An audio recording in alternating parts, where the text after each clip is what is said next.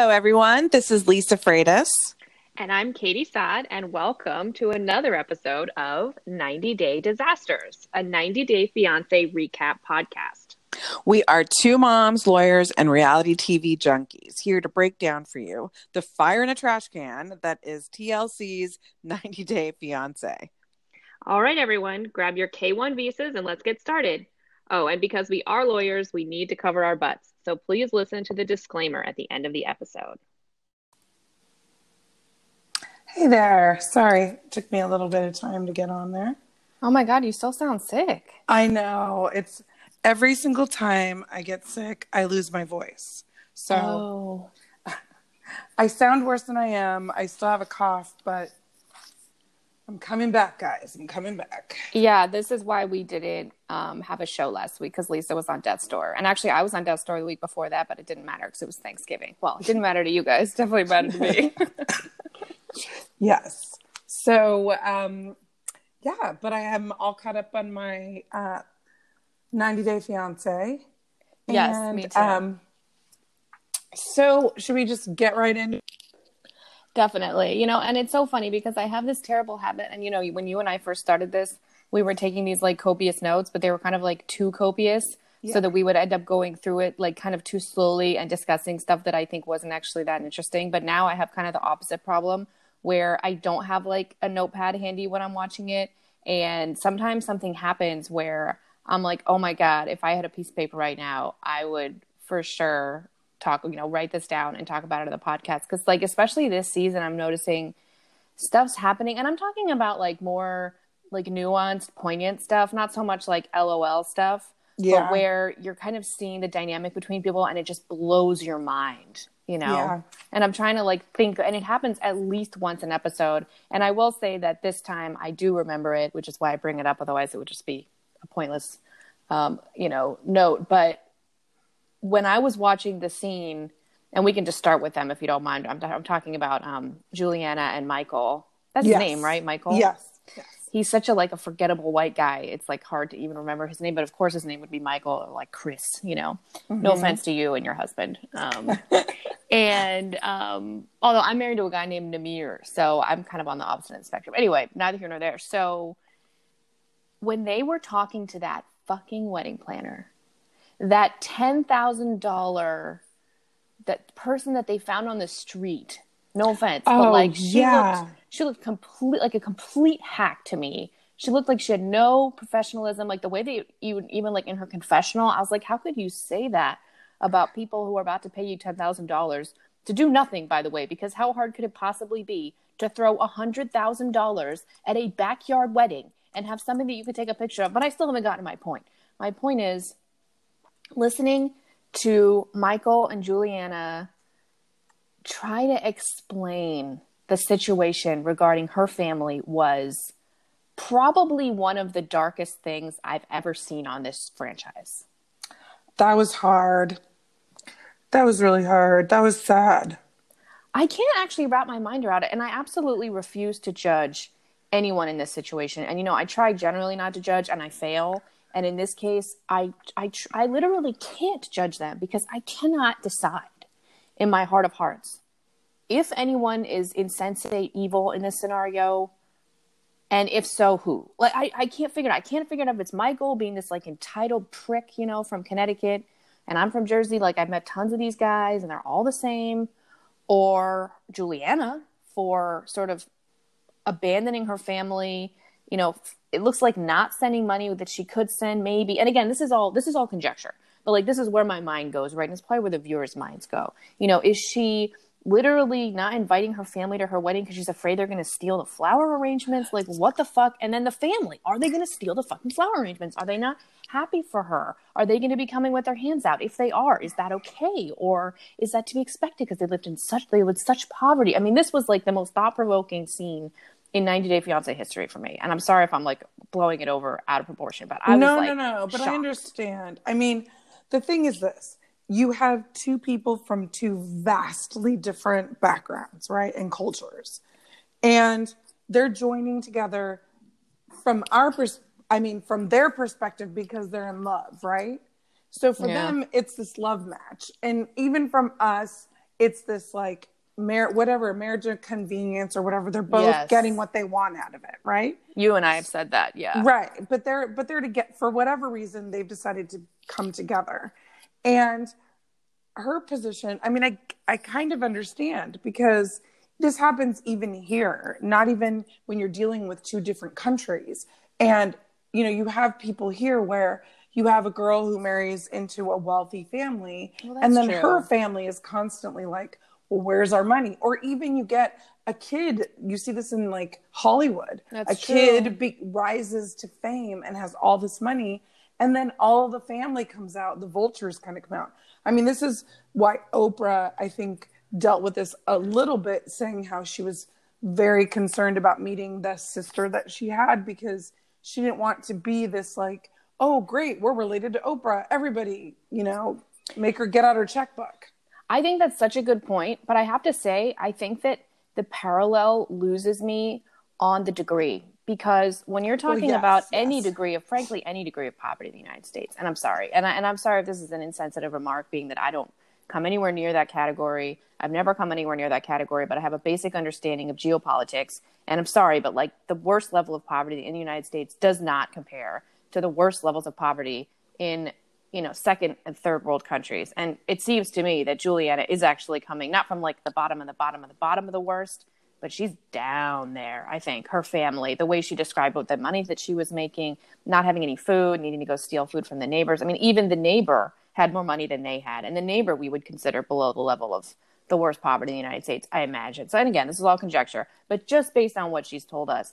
So it takes away from the idea to me of her, and this is why I won't judge them, of her family being painted as like vultures in some way. They could literally be on sort of almost death's door, you know, the point of actual need and desperation. And then looking at somebody who has so much, who is related to you, who has the ability to give you something, and expecting it, because of course they kept her fed all these years and this and that, and whatever arguments are going through their minds, that it's not the same as just the greed of like a momager, you know? No, but also at the same time, I don't think she's like cutting off her family. I mean, she basically set him up with like, she gave her sister a car. The car. I mean, all you hear about is the car, you know? That's all you hear really about. Oh, but like, I'm sure there's been other things. And he was mad about that. He didn't think she should have done that. You remember the look on his face when he realized he was like financing a Brazilian cab, you know, racket? Like he's angry about that. He doesn't think because he feels taken advantage of.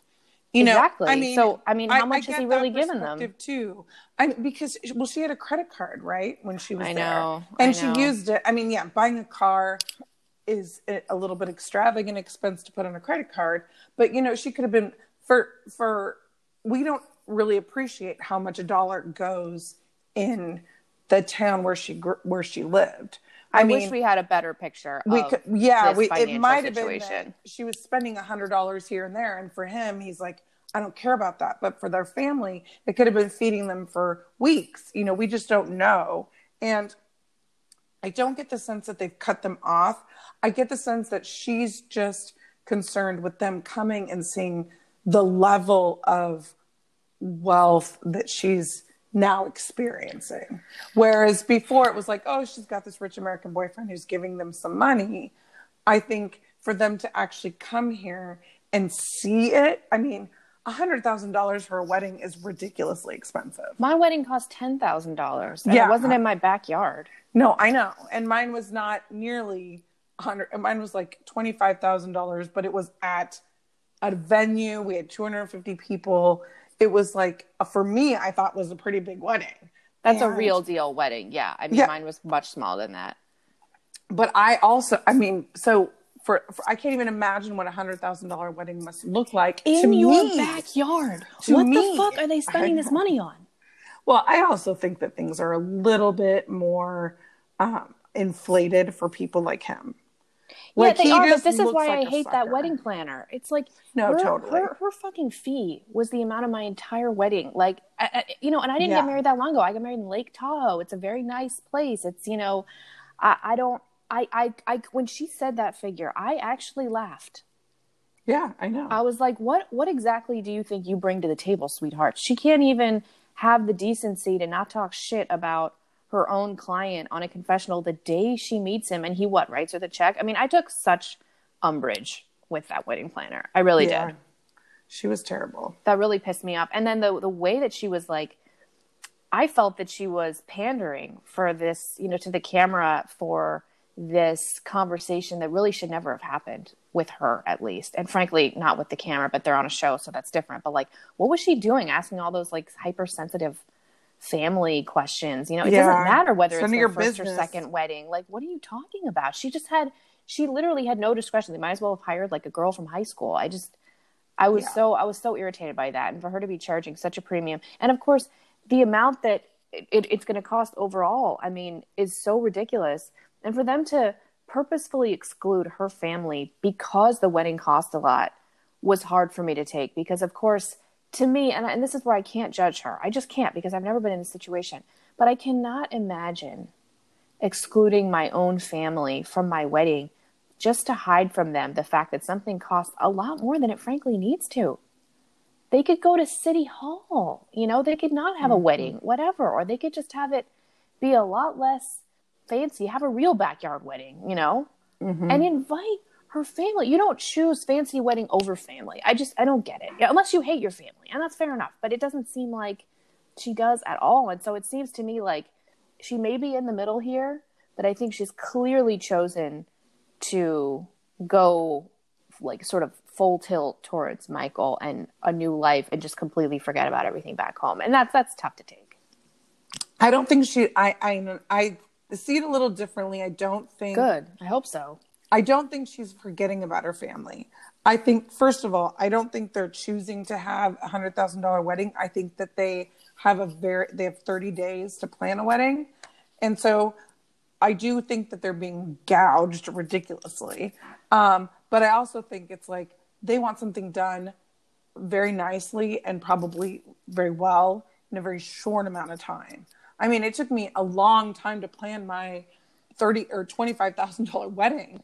I can't imagine what they're expecting in a 30-day wedding, you know? And so they have a very short timeline, first of all. Second of all, I think probably this comes more from her just being embarrassed about showing her family it's the shame what she's living in. I mean, it's probably very shameful for her to be like, it feels probably very braggadocious, right? To be like, oh, come and see my fabulous new life while you guys go back to your shitty poverty-stricken lives. And I mean, she may feel that way. Everybody. She may feel that way, but I think for Michael, it's just purely he doesn't want them coming with their hands out. And that's gross. I don't know that he had much say in it. I think them not coming. I don't know. I got the impression he did. I felt it was a pretty joint decision, just based on the way they were talking about it. Maybe. I feel like it was probably her saying, I prefer that they not be here for this because it's going to be embarrassing. And he's just kind of, you know, supporting her. I mean, she did take that FaceTime call with them, like in the bathtub or something, so that they wouldn't know how big her house is. It's very sad. Well, it feels like the start of a movie that ends very badly. Yeah. Do you know what I mean? Like, it's the end of a movie that's very happy, but it's the start of a movie that's very sad. And by that Disney movie, she'd walk into the house, it would be the end of the movie, and she'd live happily ever after. But this is the other way around, where she's walking into the house at the beginning of the movie, and then we just get to watch her lose more and more of her identity, you know, be put into more and more vulnerable situations and positions by him, lose her connections with her family, you know, et cetera, until what? I mean, they break up. I mean, and she gets sent packing back to Brazil. I mean, I don't know. Mm-hmm. But it's so sad. And I will say just one more thing about this couple that I have to say, which is that his ex-wife, you've heard me mention the term WASP before, which is white Anglo-Saxon Protestant. That's where I come from. And there's this way of being that WASPs have where we don't talk about stuff. We don't air dirty laundry. That's like the biggest thing. So you wouldn't generally see a true WASP on reality TV. It just wouldn't happen. Right. Even like, you know, the New York Housewives, for example, they're not real WASPs. No. And that's like the closest I think you get to, or a Beverly Hills. They're not WASPs either. No. They're California people. It's a little different. LA and people, really money. Different. Michael is new money. He's new money, but I get the impression that his wife, I just see it in her eyes, her dead, lifeless eyes. that she is a thoroughbred wasp, and she's the queen bee of the wasps. The way that she must be feeling inside, looking at this situation, not only that her husband's left her, because he clearly did, that he's with this child who is as beautiful as humanly possible, in my opinion, and sweet, and from abject poverty. So her mind is blown by all of this, and she's taken in by this old man with a gut. And this woman is now taking care of her kids, braiding her kids' hair, moving into the house down the street, marrying this guy, no prenup, no idea what's going to happen with the money. And the way she manages to very convincingly pretend that she doesn't want to murder this girl and hang her by the neck in the village square is so deeply impressive to me. And I just have to give her a slow clap for that. I don't have it in me. Yeah, I guess. But that's waspiness at its finest. This woman. Yes. She's the paradigm. But, I've heard I saw an article where she says that the part where she tells Juliana that she doesn't want her to parent the kids was taken out of context. I'm sure it was. She didn't want anything out that made her look anything less than essentially someone who just doesn't give a shit in a nice way. But she says that she and Juliana are friends. Sure. Now, but she's remarried.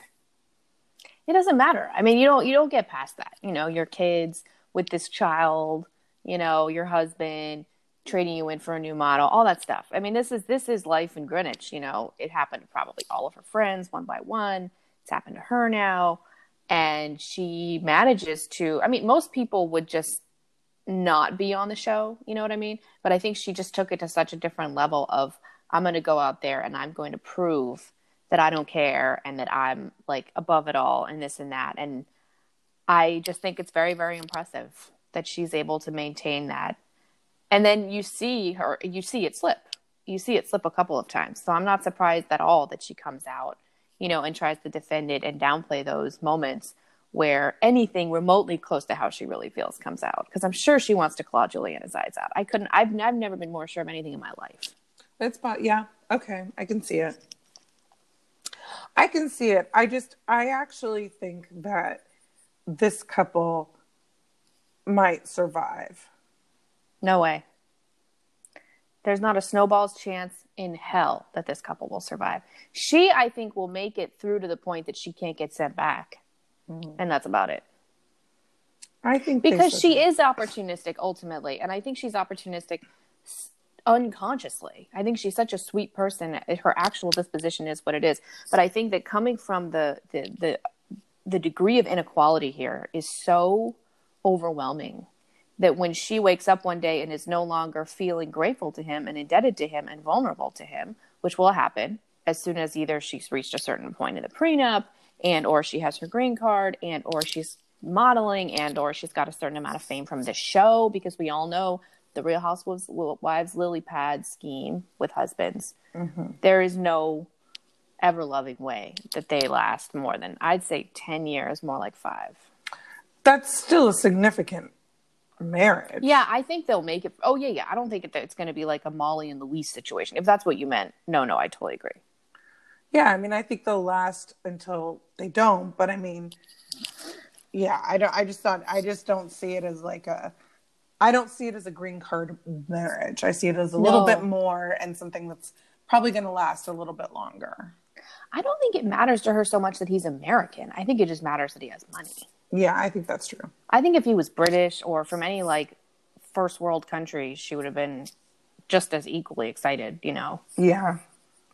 Or even a Middle Eastern guy, they're very wealthy Saudis, guys from Dubai, this and that. These guys are constantly messing around with models and, I don't think they usually marry them, but, that could have just as easily happened. That's true. But so I do like them though as a couple. I think that they're at least affectionate with one another. They seem like they enjoy each other. They can communicate with each other. I know the bar is low, but this is what we're working with here. The ick factor is there though. Yeah, but I mean, that's just generally an ick factor. You know what I mean? Like, Well, but some of the couples are young and just stupid, like Sasha and Emily or whatever her name is. But this, this is different. This is like an old man and a beautiful young woman. I'm talking about that ick factor. Yeah, yeah. Having nothing to do with their nationalities. Nothing at all. No, I know. I get it. Yeah, but I still like them. I still feel like there's a little bit of, I feel like they're a little genuine. They're my favorite couple. I mean, I'll say that. Again, low bar. It's a very low bar, but they're definitely my favorite. I mean, I like watching them. She's just seriously one of the most beautiful people I've ever seen. Yes. I mean, she should actually be a supermodel. She's prettier than Gigi Hadid, Bella Hadid, whatever her name is, Cindy Crawford's daughter. Like, she's Kaya. She is so much prettier than, truly more beautiful than any of those girls. And of course, she's skinny and all this and that, and she has beautiful hair. I mean, yeah. I don't know. I think Cindy Crawford should have just adopted her. Or Yolanda Hadid. That would have worked out beautifully. Then she would have been the supermodel. She would have had the star power, and she wouldn't have to marry this creepy old guy and have sex with him. Well, I thought it was interesting that she'd been married before. That was so sad. Yeah, that was curious. I can't believe she left him. I mean, I'm shocked by that. Just given that it sounds like it was essentially a forced marriage. Mm-hmm. I'm surprised that she actually felt like she could leave. Mm-hmm. I'm happy. I mean, I'm overwhelmed with relief that imagine what this story could have been. We never would have heard it, and she would have been this abused, impoverished woman in fucking Brazil, and no one ever would have known. Yeah. I mean, Michael's better than that, at least. I mean, I certainly don't think he's abusive in any way, shape, or form. No, I think for all intents and purposes, he's a kind man. She definitely matched well. Well, let's go into a couple who I just think will not make it, and they kind of bother me. It was a newer couple, Blake and Jasmine. And Jasmine, they were just introduced to us, I think, 2 episodes ago. She's from Finland, and she has a sister who has already come to the U.S. and I think is either a citizen or has a green card. Yeah, these two are rough. They're rough. He seems like a really nice guy. He's a moron. But he seems like a pretty decent, nice guy. She seems, I keep having to remind myself that she's from Finland. I don't have a very stereotypical view of Finnish women. I forget about Finland regularly. But I have a sort of stereotypical view of Ukrainian women, having seen several of them, and Russian women, having seen like Sasha's ex-wife. And this she kind totally of thing. fits into that. She fits into that. So she's very cold. She's very, she's not very affectionate. I don't even know that she likes Blake. It's a very odd coupling. It seems to me very obvious that she's here because her sister's here and she wants to be here to be by her sister. And Blake is just the vehicle by which she's going to do that. Otherwise, I don't see any reason why she's here. I thought that too, 100%. And then that was undermined for me when the parents pulled the rug out from under them and said that they couldn't stay at the house together and that she could only stay by herself. And she seemed finally to show genuine emotion and really didn't want to be away from Blake. And I think that there's a good chance that she's just someone who culturally, whether it be her national culture or her family culture or whatever, just has been taught not to show a lot of emotion, and so doesn't show a lot of emotion. But this was like the veil being sort of pulled away momentarily to show us that she really does sort of have a connection with him. And I hope that's true. I'm not convinced of that. I'm just saying it was evidence militating against our shared conclusion that she is. See, and I thought her reaction was just that she didn't want to be in the house with these 2 random people she doesn't know. But she didn't say that. She said she didn't want to sleep alone. But she's right. But it could have been Blake. It could be her sister. I just think that Blake's the only person she knows. And so she's trying to say, I don't want to be here by myself. I don't know that it's because she's in love with Blake or because she has this connection to Blake. I think it's because she doesn't want to be in this house by herself. I think Blake could be her sister. I think it could be anybody else. But the parents would probably let the sister come stay with her. I mean, the parents' only problem was that the marriage issue. I mean, I bet they would let the sister come be there, you know? Yeah, I just think that, I don't know. I'm not convinced. I think this woman is very strange. I think whole, like, I feel like people go on dates and they go out to dinner because that's their opportunity to connect. I mean, I know this is true so off. with my husband, and when we were dating, and now that we're married, when we have date nights, we go out to dinner. And when we go out to dinner, that's like our opportunity to talk without children bothering us the whole time, right? So we're talking, we're connecting, we're eating, whatever. And the fact that she says, I eat in silence, kind of was so awkward and bizarre for me. I just thought, that is really weird. I know she was tired when she met with his friends and everything. And I get that she was tired, and I have, compassion for her because it must have been a long trip and all of that stuff. But like, this is your opportunity to meet a new friend group. And you don't know anybody in this country except for your sister and Blake. Like, suck it up a little bit. Like, she was so kind of like, I'm going to go lay down. So is there room in our shared concerns? Because I share every single concern that you just said, either without any reservation. But is there room within that shared, realm of concern to think that maybe she is just a prissy, self-centered, bratty, millennial Instagram model who is in a real relationship with this guy? I think everything is true except for real relationship with this guy. No, but that's my point. Like, all these things are consistent with her just being kind of a bitch, right? Like, there are plenty of bitchy girls out there who are in marriages and relationships with men that they do care deeply about, but they still ultimately behave in very selfish, ways. Maybe that over time erodes the relationship, etc. But the notion of like this actually being a green card relationship is, to me, not a sure thing, even considering the fact that I think she's a heinous human being. It doesn't mean that she is, embarking on a green card marriage. You know what I mean? Like, they're not mutually dependent. You could just be a terrible person who happens to be in a relationship where you're getting a green card and not be in a green card relationship. Yeah, no, I guess that's true. I just am struggling to see any connection between She's these so two. suspicious. She's so suspicious. Everything she says and does is suspicious. But again, it could be a bad edit. Like that thing with her saying that to him. That's true. God knows what he was doing. What if we'd seen that whole scene, he was fucking talking her ear off, complaining maybe about the fact that she didn't hang out with his friends for half an hour. And finally she's just like, hey man, can I just eat my dinner? And all we hear is, hey man, can I just eat my dinner? You know what I mean? Yeah. You never know. I mean, it's so easy to do her dirty, I imagine, because she says dumb stuff. She comes off so poorly. She looks so dead behind the eyes. Like, I think it would just be so easy to give her a bad edit that I don't think that producers would be able to resist, Yeah. So what are we not seeing is my question with her. And I felt that the only time they weren't doing her dirty was when they kind of showed her, apparently to me, communicating that she really wants to be with Blake. She wants, and then Blake saying to her that she insisted on coming early. I thought that was really interesting too. That's really indicative that she was in a long distance relationship and it was emotionally hard for her and she wanted to be with her partner. Otherwise, if she was going to get the green card and everything was going to happen anyway, why rush it? You're just rushing the time that you're going to have to pretend to like somebody for years on end. You know what I mean? Like, why not party it up in Finland for another few weeks? Yeah, that's true. I guess that's all very interesting.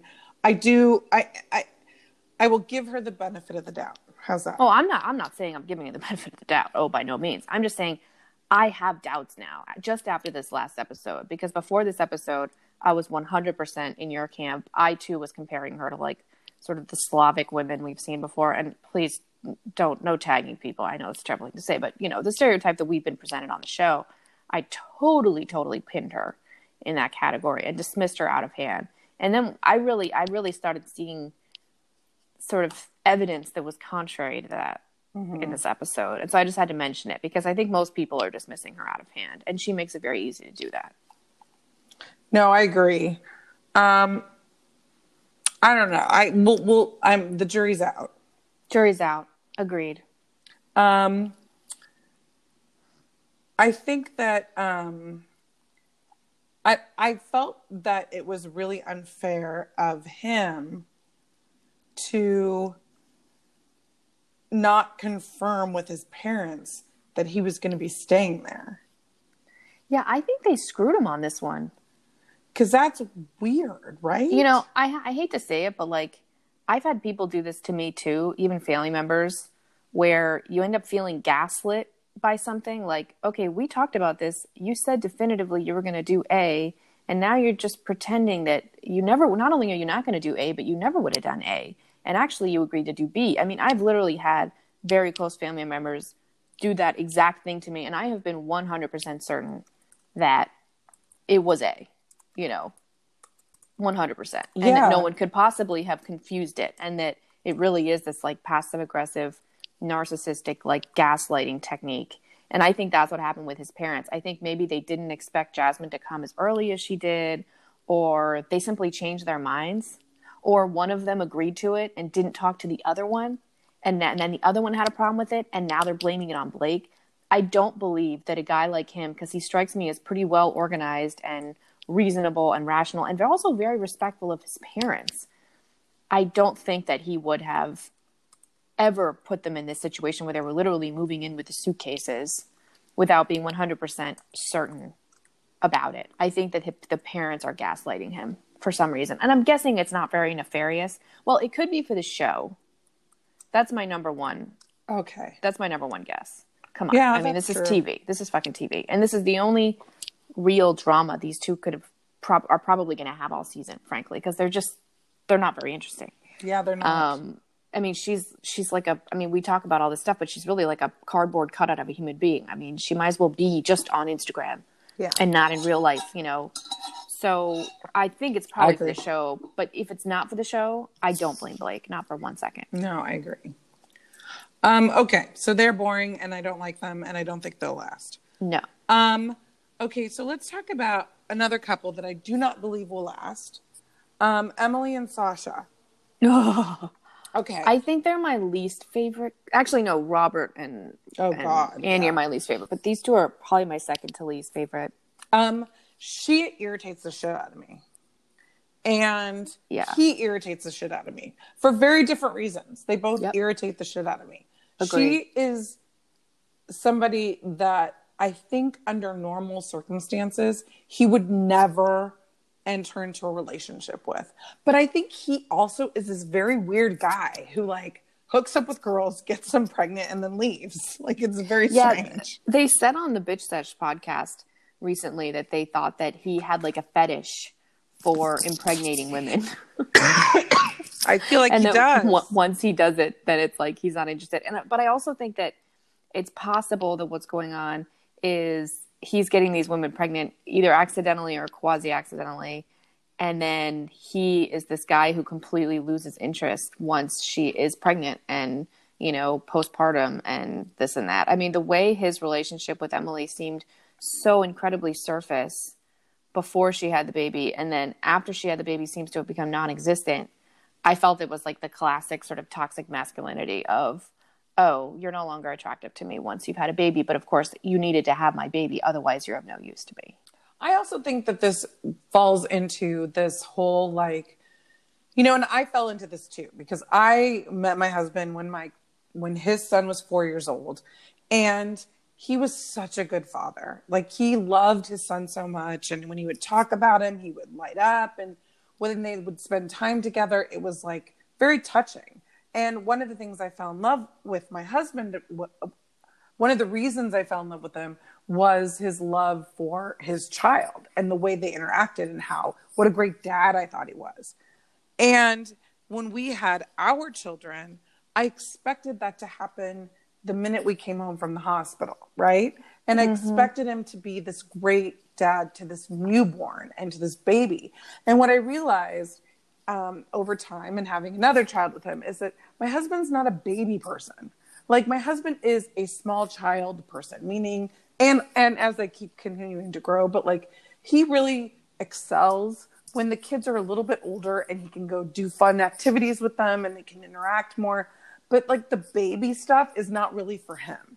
I think most men are like that. I don't And even think many women like babies. I do, but I don't know many women who yeah, like I babies love as much as I do. I Oh yeah, you do. That's true. You do. I love babies, and I love your babies. Thank you. Um, and I feel like there are some men that really do kind of like step up, but I do see this also in my profession with people getting divorced. Their complaint is that, you know, they have these young children and they're going through divorce and they're like, he's just not helpful. We have these two little young kids and he's just not helpful. And I get it, but I almost feel like saying, just hang on a little bit more. This might not be his strength.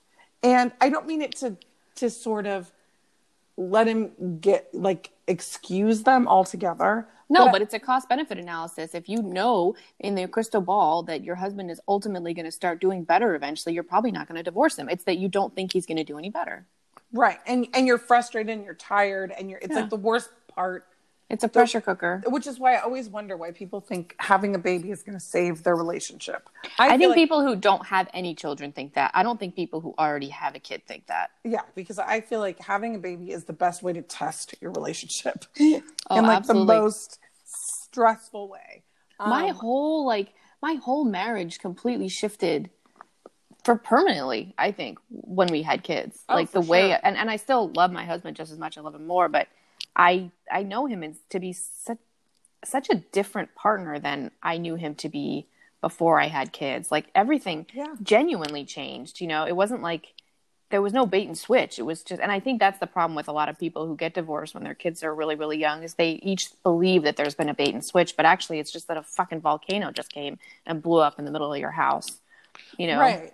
Because the thing she's complaining about with Sasha is like, he's on his phone or he's on his iPad and doesn't really want to interact with the baby. Yeah. And she wants him to be like an early childhood educator and like really involve herself. And I feel like I love babies. I do love babies, but I know myself well enough to know that I could not be a stay-at-home mother because I just don't have that patience to sit there and help them with their development and do all the things that I know people in daycare centers or where I've sent my children do, because that's just not my skill set and that's not my interest. And so I feel like I would be like him. Like if I had to watch the baby, okay, the baby's playing. She's fine. He's fine, whatever. And I can get on my iPad and do my own thing. And that makes me sound terrible. But like, I just feel like her expectations are so high for him and he's never going to meet them. No, I think that I just don't know which is going to happen first. I know that they're both inevitable. Her lowering her expectations and him leaving her. I just don't know. Right. Like, it's like a chicken and egg situation. I agree. Something's got to give. Yeah. Because she's going to get frustrated with him and he's already like getting checked frustrated out. with He's her. Checked out.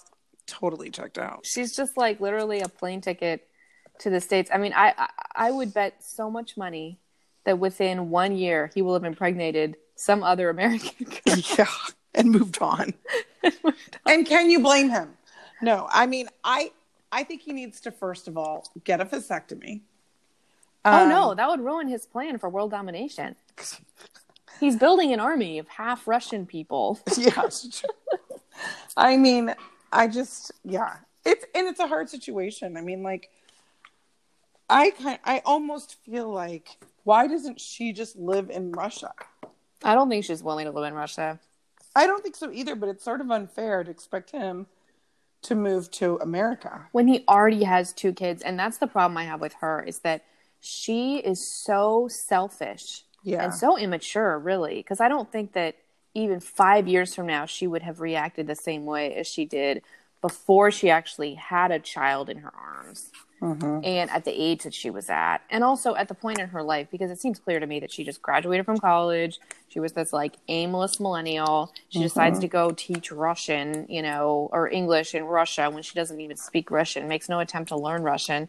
She's basically just putting off adulthood, and making any real decisions. She gets knocked up, but then she's still that selfish kid. Yeah. Because I personally don't think you go through the fire, if you will, of of motherhood and becoming this person who's putting someone else's interest above yours, which I think all mothers do, until you actually have the kid. Like, I don't really count pregnancy for that, at least not my first pregnancy. I barely understood what was even going on. But then when you become a mom, I think you start learning that you are not number one anymore. Right. And she was Hasn't still learned in that that. yet. No, she was still in that like me mentality when she got pregnant and when she made this decision that they needed to move. But what surprises me is ultimately it took a while for them. And it was this weird montage. Like, it felt like it was from such a different program where they were clearly just checking in with her every like several months while she's waiting for this passport for the kid. That was clearly very, very, very delayed. And the fact that in that like 6-month period, she didn't develop enough. Because I think those first 6 months of being a mom, oh my God, like changes every fiber of your being. How did she not grow a conscience when it comes to taking this man away from 2 other children and taking him so far away that there's little to no chance that he's going to be able to maintain real relationships with them? I have like no ability to relate to her because No, me neither. She really lost me there. I got it when she was really, pregnant, but really lost me because, I mean, as somebody who is with someone who you've has been through another it. child, Yeah. like we've even talked, and you know this, we talked about like my husband's been offered an opportunity to work in London. That's right. And it's not even a question in my mind that we would wait until my stepson goes off to college. Yeah. Like while he's even in high school, like he's not even a young child, he's in high school. There's no way we would leave him here with his mom while we go spend a couple years in London. No. Like that is a question we will deal with after he's already off on his own in college somewhere. If that's what he decides to do.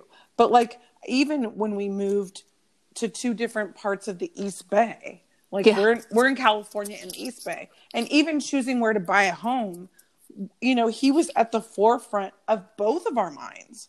Like, how is this going to be? Is this going to be something we can do? Is this going to be something that's going to be easy for him to be able to get to school and to commute and to do all of these things? It's about priorities. Like, he is your priority. He is a part of our family. Like, he's not just this kid that my husband had with some other chick. Like, he is a part of our life. He's my kid's brother.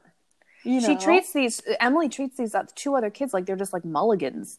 Like, it was strikes 1 and 2, and then he hit a homer with her. And it's like, you moron. Like, you're just number 3 in a long line of women who are going to be impregnated by this Russian gym rat. And he can totally like, oh, your kid can visit our kid. Like, no, this is going to be your kid's sibling. These are your kid's siblings. Like, I don't understand how that's, and maybe they're so young now. And I was thinking that way then, but now even, I mean, my daughters, they love their brother. You know, they couldn't even imagine. They can't really wrap their head around the fact that he has a different mom. They get it kind of, but like for them, he is their brother 100%. I mean, my daughter, who's still only 18 months old or 19 or whatever, I've been able to see it in her since the day she was born that she loved her big brother. Like, he's always been like the son to her. Mm-hmm. She revolves around him, and he is her favorite person, and he's the most entertaining person, and she wants to be him. And it started so young. So the idea that these other kids, who've got to be at least 2 by now. Have they even met him? I don't know. That's so crazy. I was surprised that the first wife was as nice and cordial and patient as she was in that dinner, where I thought Emily was a complete brat. Yeah. And had no concern, But I also think that, sadly, I think Emily, I think that we shouldn't be blaming her completely, because I think she's taking Sasha's lead. I think Sasha so obviously doesn't care about these kids that Emily can't bring herself to care about them either. And I also don't think that she wants to face the reality underlying the fact that a man doesn't care about his children. And I can't even imagine. I mean, I was surprised by his total meltdown with his parents. That was weird. That was they were surprised too. Yeah, they're like, dude. And I thought it was interesting that the father was telling him, you're going to have a better life. Yeah. You know, like that was also very poignant to me to hear that, you know, that he was like telling him, no, this is good for you, kid. You know, like take this as a positive thing. You're going to have a better life. And I don't know, it was very interesting to hear all of that. Well, I thought the mom's comments were really interesting. Like, she was clearly holding back, but she still managed to say, there's no way this relationship is going to last. Oh, for sure. Like, he has 2 marriages behind him. This guy cannot hold on to a relationship. And she's talking about her own son. And maybe this is like a Russian thing, you know, that they are more sanguine, you know, about stuff, where she's just like, yeah, look at him. Like, he isn't fit, you know, and now he's going to go. And the mom knows exactly what's going to happen. He's just going to go and create more grandchildren across the West Coast, the Pacific Northwest, that she's never going to meet, you know, because she's in fucking Russia. Mm-hmm. And she's sad about it, which is fair enough. Right. That would be too, if I created this, like, monster. You know? Yeah. I mean, because she's saying goodbye to a grandchild. That's kid gotta be is hard, so too. fat. And I say this with love. Yes. What the fuck are they feeding him over there? That kid was like the Stay Puft Marshmallow Man. They should have put like the little hat on him. I mean, he's so cute. He's gigantic. They keep putting him in these like totally age appropriate bassinets, but it looks like he is gonna like suffocate in his own folds. Yeah, Like, he's a put child. him in the big boy pants, man. I mean, Jesus, like she could barely lift him. Yeah, he's a big kid. I loved it. I was like, is that how he's a they big make boy. him in Russia? I like it. He's cute. He's hella cute. I love a chunky kid. Oh, we all do. Oh, we all do. Neither of my kids have been fat enough. That kid is like my new goal for my next baby. All right. So we've agreed they're not going to last. No. Okay. So now let's move on to another couple who I don't think will last, but I sort of love him. Tanya and Sinjin. Oh, yeah. This is rough. I love him. Oh, I do too. But you know I would what? have totally fallen for him back in the day. I don't. You is like my a lighter. type. You like a lighter complexion. I like him a little more swarthy. Yeah, I know. I don't like that red hair. I'm not attracted to that. The big, like the kind of big, like rough guy. Oh my god. No, that I like. He would have don't been like his long hair. Oh yeah, he would have been my type for shiz. I have to make full disclosure before I even discuss this couple and say they remind me a lot of me and my like first serious boyfriend, where I was just like so type A, so perfectionist, so controlling. I was so immature. I had no ability to compromise. Now, like we've already discussed, she's way too old. She's too old to be this way. Yeah, and it's like, it's too much. I can't believe she's going to fucking Costa Rica right now. Or where is she going? No, she's going to Costa Rica so that she can do some kind of like shaman course. And it's like, I'm sorry, whatever the fuck you're doing for 30 days is not going to be enough to build a business on. So just put it off another year. Yeah, it's ridiculous. It's stupid. This is the only time in her life that she really could not go. And she's going. And she's leaving him with her psycho mother. Her mom's awful. She's like a witch. But she's like Tanya. Tanya's so rigid. Yeah. That it's never going to last because she can't compromise. It takes 2 to tango. He's going to be that guy who compromises for her because he really loves her. Yeah. And then eventually he's going to turn to resentment and then that's it. They have this wonderful love relationship, which I do see. And I see it's real and everything. Yeah, but the hard part for them is going to be that she can't compromise and he's going to be compromising way too much. Yeah. And eventually it's just going to eat him alive. And he's going to be like, I can't do this anymore. And that's what happened in my first relationship. Yeah. And I remember learning, the hard lesson I learned from that relationship is that love is not enough. Like you could be so in love with each other.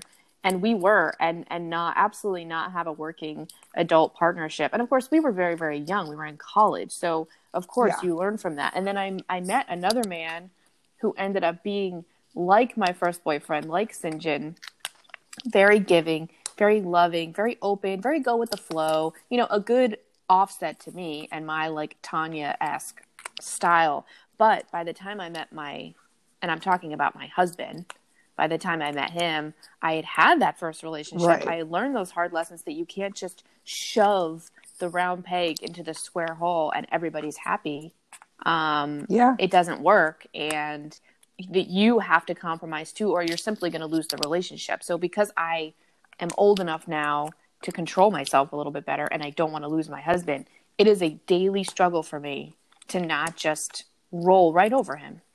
Because I can, is the problem. He's such a nice guy. Like, he'll let me. And that's been the greatest lesson of all, is realizing it's not me against somebody else in any situation. It's certainly not me against my husband. It's me against myself. Right. It's me fighting against my own, like, baser instincts of just wanting to, like, fucking steamroll somebody to get what I want. And realizing that because he's my partner, if I steamroll him, I'm really steamrolling myself. Right. But it takes foresight and self-discipline and introspection to get there. And that's what you hope to get with age, and it's what I hope I've gotten with age. And I only learn more and more every day, and I compromise more and more every day. Right. And she doesn't seem to be making any progress at all. At all. It's unfortunate. It's like, who has their starter relationship at 29? Yeah. I mean, I guess people do. I shouldn't judge. I mean, I guess, first marriages fail a lot. People who get married young, like, why? Of course, it's because they haven't learned these things. But I don't know. She really irritates me because it's just the writing on the wall, and I see myself in her. I'm like, bitch, I understand that too, but I also just, like, she needs to be able to compromise. That's one thing. But also, like, she's very type A and very focused on what's important to her. Like, you couldn't get the fucking shed ready for him. Well, it sounds like that's a project that will never actually end. I know, but it was, like, so awful. Like, she couldn't get her shit together to do that for him. Like, the one thing. Yeah, because she doesn't care. I mean, she's just selfish. She's only thinking about herself, and she's not realizing that if she does that forever, she's just going to be alone, because nobody wants to be in a relationship with somebody who only thinks about himself. Right, I know. Because that's not a relationship. That's just, yeah, someone living alone in a cave somewhere. Yeah, I don't know. I just love him. I love him too. I think they're going to get married, and then I think they're going to get divorced, like, pretty soon thereafter. I don't think they're even going to have a kid or anything. I mean, I think that they will have a kid. It could be. I think they'll have a kid. I think that he'll let her run the show for a while. And hopefully, I mean, I'm hopeful for these guys only because I love them and I love him so much. I'm hopeful for his sake that over her having a child and her kind of growing up in this relationship, that she's able to sort of be who she needs to be in order to make this work. See, but I think she's only going to become more rigid when she has a baby. Yeah, maybe. And she's only going to have even more expectations of him and even less patience with him, if such a thing exists. Right now they're in this perfect, like, honeymoon stage. Look at them in their honeymoon stage. Yeah, I know. And they're, like, barely keeping it together. On. I know. Ugh. So, and the way, the reason I say what I said about the longevity or lack thereof of their relationship is because of the way he talks about it. And he is really saying over and over and over again, because he clearly really believes this, that this is a test period. She doesn't see this as a test period. No. She doesn't see anything as a test period. As long as it's what she wants, it's a done deal. She genuinely does not understand that he is looking at this relatively soberly and trying to actually figure out whether he can live with this woman, because they've never lived in the same country. So that's the thing with 90 Day Fiancé. We always come back to it, right?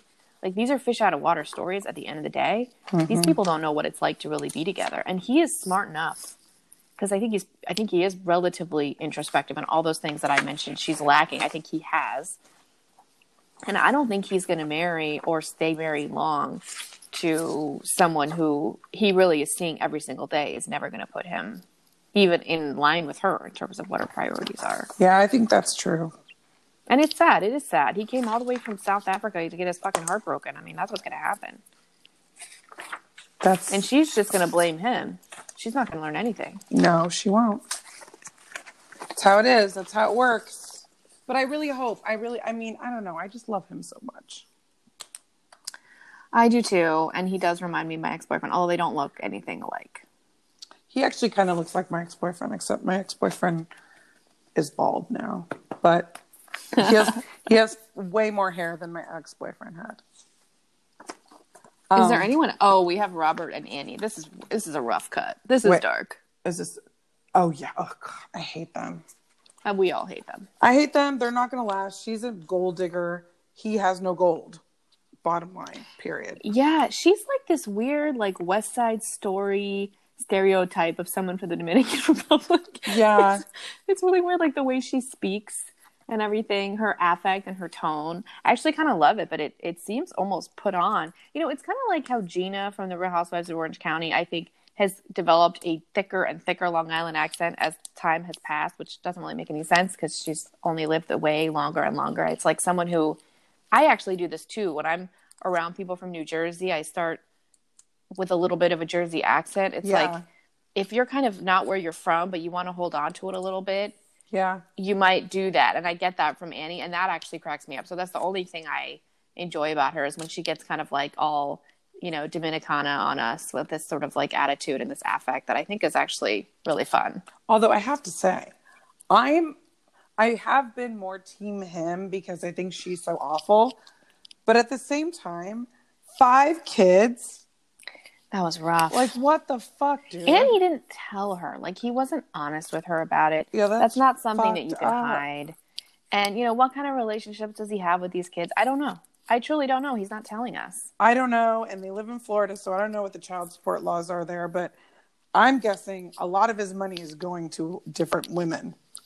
Well, I think some of them live in New York because he was saying that this sort of happened while he was in Brooklyn, which is where he's from, and that he was living sort of like a wild young man lifestyle in Brooklyn and sort of fathered all these kids. So that's why I'm wondering how much he really interacts with them, because if they live in New York, I mean, that's a flight. Yeah, he's probably not interacting with them much at all. So that's sad. Yeah, I just think it's just weird. Like 5 kids. Fuck, man. And if she's actually thinking she's going to have a kid, like that's a lot. I just think, just call it. Find another way to get here, Annie, because I'm sure there are plenty of other suckers. And then the mother-in-law or whatever, the porn star. Oh God, it's so funny to me. She's so judgmental, and she's, you know. I know. I mean, not there's anything wrong with being, you know. I imagine she qualifies as sort of the MILF porn star. Oh, for sure. She's a gilf. She's a grandma. Or even a gilf. But, you know, it's like people in glass houses. I know. Asking out of the blue, the first time she meets her about birth control, it's like, that is so inappropriate, and it's none of her business. Sure. And she genuinely does not understand that it's none of her business. She has no tact. No. But I think that's just her personality. I mean, I think that's just kind of who she is, and she's not going to ever get along with Annie. No, she's so crazy. The whole thing.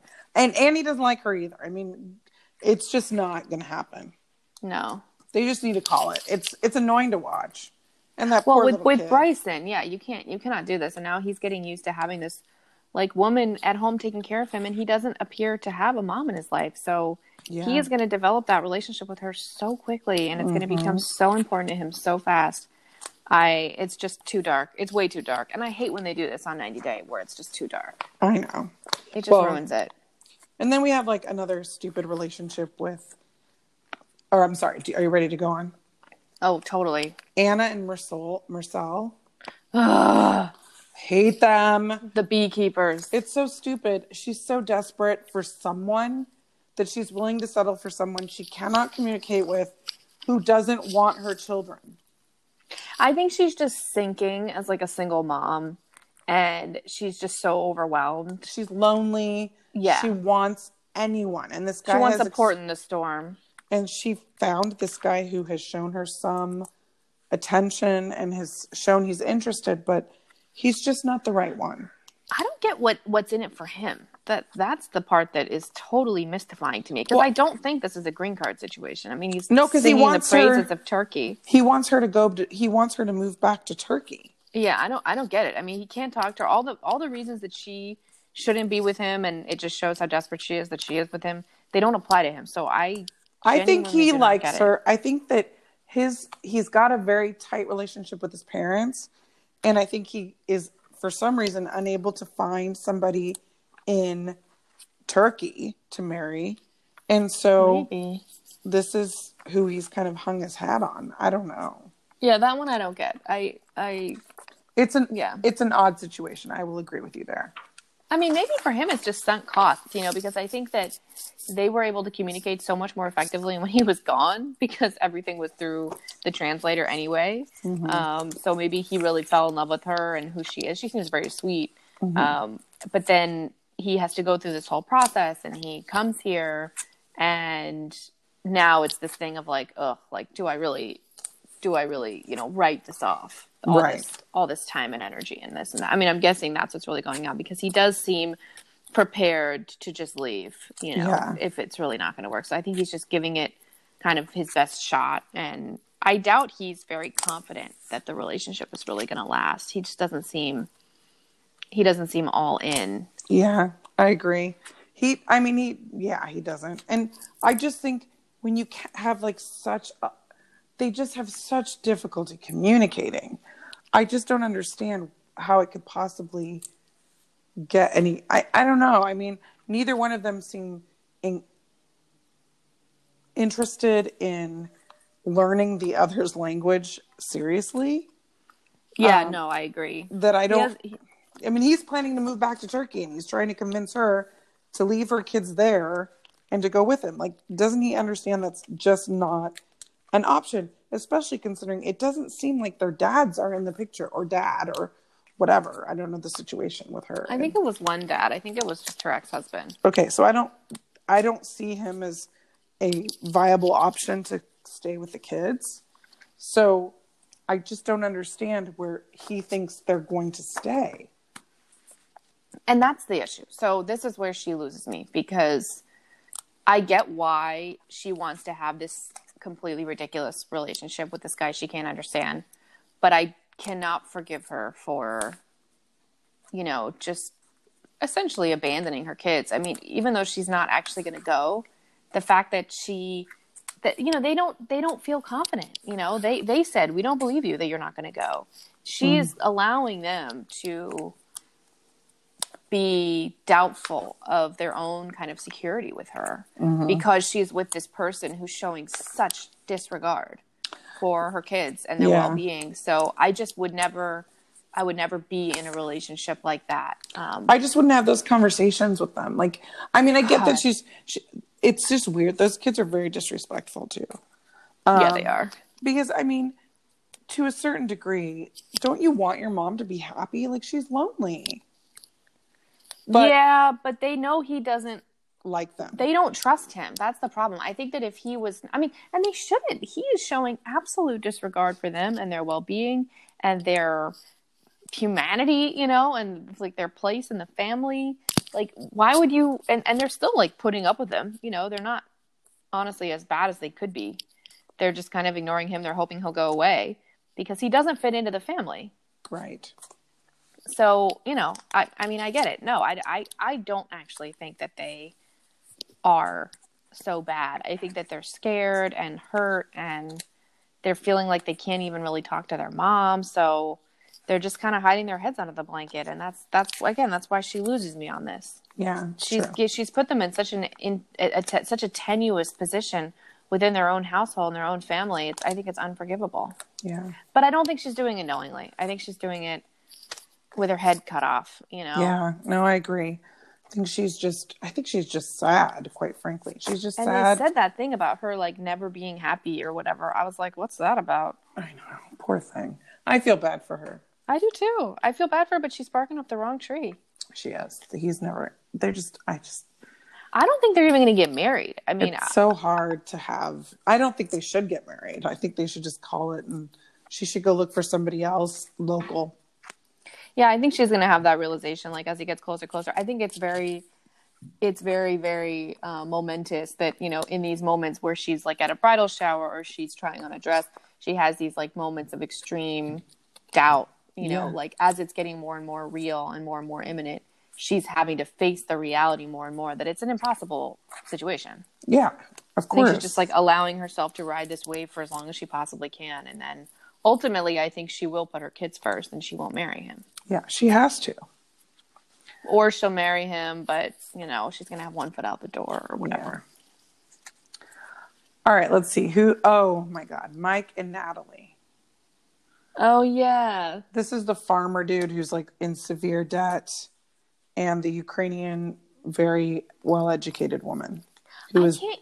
desperate to have a child. You know what's annoying is that they kind of messed with me on this, where they showed this preview, maybe like the first episode of the whole season, where they were sort of giving a little preview of the whole season, kind of the whole arc. I don't remember when this happened, but we saw this little snippet of a confessional with them together, Mike and Natalie. Is that her name, Natalie? Yeah. Yeah, together. Presumably, once they had come, she had come to the United States, and the producer like asks him something like, "Oh, do you think that she really loves you, or whatever?" Or he asks her, "Do you really love me?" And she doesn't answer, and he like gets up and he's like, "Oh, that's a no," and he takes off his mic.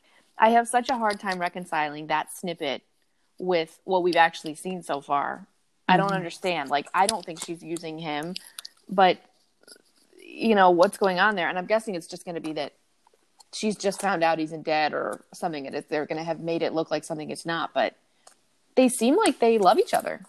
They do, but she's so desperate to have a child. And I think when he reveals to her how in debt he is, yeah, and that it's not going to be financially feasible for them to have a child, she's going, I don't know if they'll maybe last. that's what it is. Maybe, and like, maybe that's why you know. I'm also thinking it's not going to last, because I do remember that snippet as well.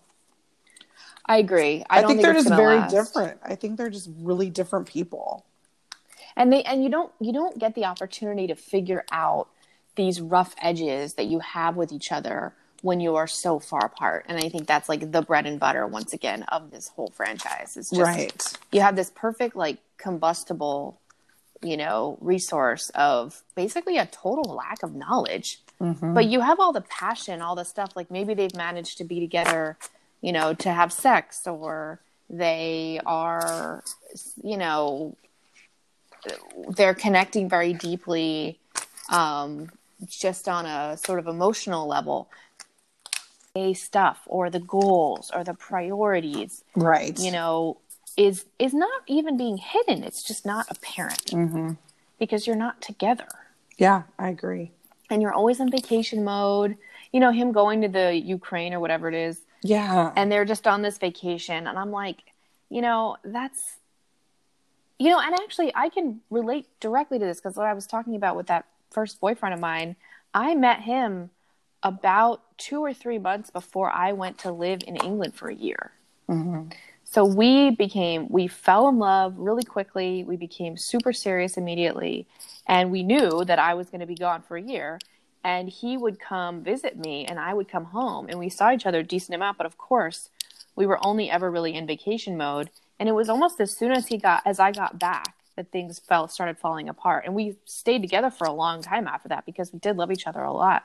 But we had like a whole year of what I thought was a perfect relationship that would end in a happy marriage, because we weren't really dealing with each other on the nitty gritty, like the stuff that a marriage is really built on, the day-to-day stuff, the dealing with the tough stuff. You know, he wasn't around when I was stressed out writing a paper, right, or taking a final exam, and vice versa.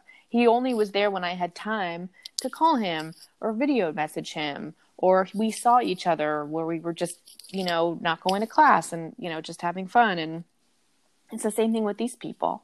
It's really an impossible situation. Yeah, I agree. And it's never going to be real until she's able to come and be in his world with Uncle Boo, you know. I think she's going to leave him for Uncle Boo. Yeah. That's what I would do. That would be awesome. Is it Boo or Bo? Bo. Yeah, it's Bo. Speaking of Bo, have you heard about all this? Sorry, we're getting off topic, but have you heard about like Stassi Schroeder? And now she has this like traveling minstrel show. And I think Bo goes with her and they're getting married. Do you think our relationship is real? I think their relationship is real. I don't know what's going on, that it's maybe has evolved into something else, but I think it's real. I think, yeah. Isn't he kind of unemployed? Well, that's my concern. I'm worried that he's just sort of like hitched his wagon to her star, and she's not going to be famous forever. I mean, let's face it. She's not talented. She's not funny. She's not really that beautiful. You know, the show's not going to last forever. She frankly is a lot less interesting now that she's in a relationship on the show. You know, what happens there? Like when the lights fade. Right. I have my doubts. It's sort of, and I'm sort of dovetailing it with this, not just because of the name Beau, but specifically because it kind of goes to what I'm talking about, where they've gotten together in this like fairy tale, fairyland situation. What happens when that part's over and the nitty gritty and the day to day sets in? I just think it's, yeah. I think that's why people get married in a way, is because you want to have this commitment before you really know what it's going to be like to live an entire life with someone. You want to make that commitment, so it's just that much harder to just leave, you know? Like, in a sense, it's funny that we get married first, but before we know what it's really like to be married to someone, right? Obviously, right? Well, there's also that show that we could start watching, Married at First Sight. Oh, good point. I've heard such good things about that. I haven't gone down that rabbit hole yet, but that might be an interesting thing to dissect. Well, have you seen this season of Love After Lockup, by the way? I have been watching I haven't gotten all the way through it, but that's another sort of, we've talked about this, how there's so many similarities in in 90 Day Fiancé. And it's this whole thing about having a relationship not in person and not in real life and then when you finally do, you realize how very different you are and how you have to overcome all these things. Not to do spoilers, but like obviously it's already come out. The whole season has finished. The finale and everything is done for this season of Love After Lockup, so I'm just going to spoil it. What was really funny about this season, going to your point, is that in the finale, almost every single couple just like suddenly breaks up. Yeah. Like you've been following them this whole season. You know, they've been going through these kind of like normal or whatever couple issues. And then like very abruptly in just the last episode, suddenly they all break up. People who were engaged and engagements, you know, people who were about to get engaged decide not to get engaged and just completely, it was very odd. You know, it didn't have like a normal arc. It was more like a wave cresting and then crashing all of a sudden. I wonder if they did that on purpose or what, but I don't know. That was just an interesting aspect of this season. Yeah, that is weird. Well, I guess maybe they just, you know, if it could have been like the writing was on the wall, but they don't want to like let the spoiler out till the end. Yeah, that's probably what it was. And then of course, God knows what kind of tricks they're playing with time. I mean, we really saw that with that like weird 3-way last season with the guy who had the girlfriend and the wife, where you could tell that there was just odd stuff going on with when they were showing us stuff versus when it was really happening. Mm-hmm. But have we covered all the 90 Day couples? I think we have, right? Except for the worst couple ever, Michael and Angela. Okay, I'm blanking. Oh God, I think I repressed them. Yeah. They're so heinous. Oh my God, there was this scene. Was it with them? I don't know. Whenever they show anything related to like a sex scene with them, I'm just so upset. I'm like, please don't do this. Oh, with the Trump underwear and shit. The Trump underwear. Oh, I just can't. They're the worst. I don't want to see her getting Botox. I don't want to see any of it. And he had such a green card marriage. It's like, we have to watch the green card marriage, the straight green card marriage, because I think the other ones are so much more interesting. I know. And I just am like, stop trying to profess your love for each other. Come on. And he's constantly lying to her and manipulating her. There's like zero trust. But then again, what does she have to lose? I mean, I guess there's money. But other than that, really, honestly, like what does she have to lose? Nothing. She doesn't even want another kid. Did you hear that Tom and Jesse are like friends now? Wait. Tom, English Tom of Darcy and Tom. Oh, yes. And then Jesse, they're on this like tour, this like social media tour now of saying how they're friends now and she's evil and a monster. Although I think she now has yet another new boyfriend from abroad. I could be wrong about that. But anyway, that was another funny tidbit. Speaking of people that I'm sort of sick of seeing, because she's had way too long of an arc for someone who's never even filed for a visa or gotten engaged. Right. That is true. It is interesting. I mean, she's never really properly been a 90-day fiance. No, She can't close the deal. she cannot. But I'd rather see her sister, who is actually engaged to a foreigner. although she bothers me too, my God. I mean, I don't think they're ever going to get married. I don't understand what they're doing. Her and Florian. It's like, why would he want to be engaged for 3 years and not come over here? Like, isn't that the point? Yeah, I know. I don't know. It's very strange. I don't know. So yeah, Michael and Angela need to go away and never come back, please. But at this point, I genuinely don't care whether he comes here. I don't care whether they get married. I just don't want to see them anymore. Yeah, I agree. I don't either. I'm done with them. They irritate me. They're stupid. I hate listening to their stupid story. I have no patience for it. Yeah, and they keep repeating it. Like they just half of their screen time is like recaps. Because nothing really interesting is happening unless she's throwing a cake in his face, which is really only sort of the basis level of comedy, you know? Yeah, I know. It's just so bad. Every time they come on screen, I kind of tune it out because... Me too. We know. I get on my phone. It's never going to last. It's not going to work. It's just going to be some stupid fight, and her voice irritates me. Yeah, she's just so crass, you know? It's hard to... She's very hard to take. He's a good-looking guy. He could find somebody else. Could he find an American? I don't know. He probably could, and one who could actually have a child with him. Yeah, that part's weird. If he's really holding on to that as a deal breaker, and it's so obviously a deal that will be broken, like, what are we doing? Yeah, he needs to get it together. Well, we'll see. I mean, it is a good season. It's not the best season I've ever seen. No, but it's interesting. It's keeping me interested, which is good. Yeah, it's probably my favorite season of anything right now because OC and Dallas have been like almost unwatchably boring this season. Jersey's good. I don't know. I like Dallas. I find it so boring this season. It's hard. It is hard to watch it. It's just... I just don't care. And the way they like glossed over Leanne's wedding and... Yeah. Because it was just so boring. And I don't like Carrie, the new Carrie. I liked the old Carrie. I liked the old Carrie. I do like the new Carrie only because I really don't like Leanne.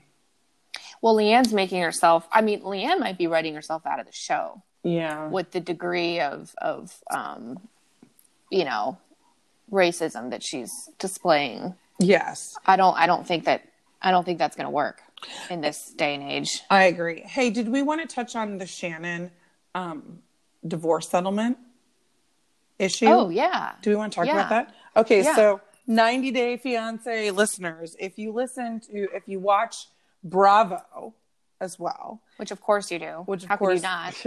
We're talking about Real Housewives of the OC, Shannon Beador. And she's recently finalized her divorce with David Beador. And she had mentioned in passing, or had mentioned a couple episodes ago, I think, that she talked to her lawyer, and because of David's business and that it was created before they got married, that she might get nothing in the divorce. Which I thought was insane, just given the state of community property law, especially in California. But as you pointed out to me, I think he was probably arguing that it was market conditions. Right. So there's two different things. When you have a business and you own it before you get married, it is technically a separate property business. However, that business could have a community property component to it if it grows during the marriage. And if your work efforts contribute to the growth of that business over the marriage. Now, what typically happens is if you have a business and you work at that business during the marriage, you bring home a paycheck, you pay yourself an income.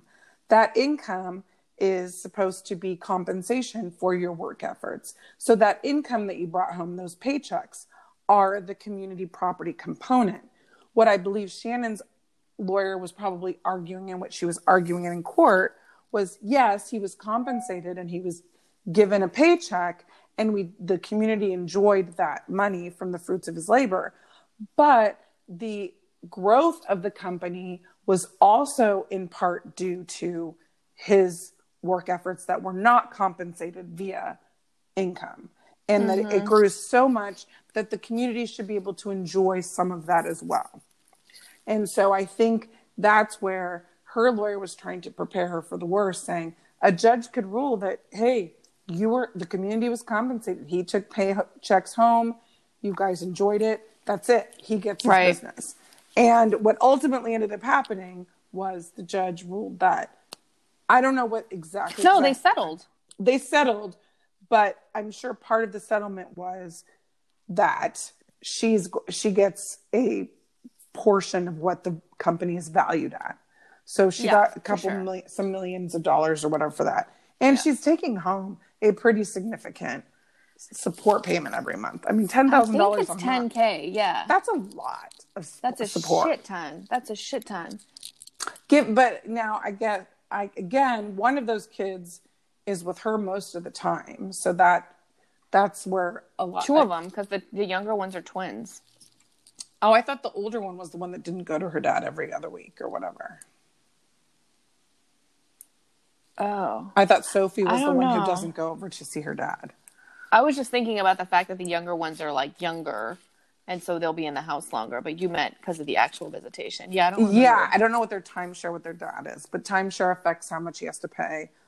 Also her income versus his income. So he must still make quite a bit of money. And then I'm sure she's getting spousal support. And he's supposedly posting like sort of quasi-nude photos on social media with his new girlfriend. Yeah, that's just awkward. And isn't she pregnant? Cut. I don't know. I did not hear that. Oh God, the whole thing. I hate how it just becomes like these things. It's like, oh my God, it's so predictable. Like they devolve. They devolve so quickly into these like massive soap operas. And you think about the Shannon that we met at the beginning, you know, when she first joined the show. Yeah. And she was living in this house that she had built with no Wi-Fi, so that there would be no like interference in her little pea brain, and, you know, living this sort of fantasy life. And fast forward not even that long, and she's divorced, and her husband's posting nude pictures online, and he's gotten his girlfriend pregnant. And it's like, how do we get from here to there? You know, I don't know. I think that's one of the reasons we love these shows so much, is because all this stuff, there's all these possibilities, you know, just below the surface. Even people that we know, you know, like it's as if there is this level of sort of grime that is actually ever present everywhere, but that only really gets a light shined on it in situations like these, when people end up with a platform and, you know, this and that. It's very interesting. Yeah, it's, I don't know. It's, they sort of become caricatures of themselves. Yeah, caricatures of human nature too. Mm-hmm. You know, like the man who can't keep it in his pants, and, you know, this and that. The divorced, scorned woman. Yeah, I don't know. I feel bad for, I mean, I'm glad it's over. I hope she gets remarried and is happy. I ultimately believe that he was the problem. Like, I blame the divorce and all this stuff on him. I do. Mm-hmm. I think she was happily married, and she had kind of shown him her cards, and over time, you know, he got the itch and this and that. Yeah, no, I agree with that. And that's too bad. I mean, I think she, like I said, I think she thought she had this life, and she had it for a long time, and, you know, she didn't in the end. So I feel badly for her. I think she'll end up working it out. It's kind of like Vicky, you know, in the end, I think, however long it takes, you know, I think they'll get back on their feet. Yeah. But I think that's about it for this episode. I think so too. So we will hopefully be back next week with another updated 90 Day Fiancé. Sounds good. Thank you, Lisa. Thank you, Katie. Bye. Bye. Legal disclaimer. This is a personal podcast just for fun, solely meant for entertainment purposes. We are lawyers, but we're not giving any legal advice on the podcast. We're not creating any kind of attorney-client relationship in the podcast. And also keep in mind that anything we say, anything at all, it's just our personal opinions. We have no intention of maligning any individual, group, company, religious or ethnic group, nationality, or anything or anyone else. Lisa and Katie have no affiliation with TLC. These are not the opinions of TLC. And finally, anything that we say is not meant to represent anyone other than Lisa Freitas and Katie Saad individually. Finally, please leave us a comment on our Facebook page and give us a 5-star rating on whatever podcast service you're using to help us continue to record. Thank you.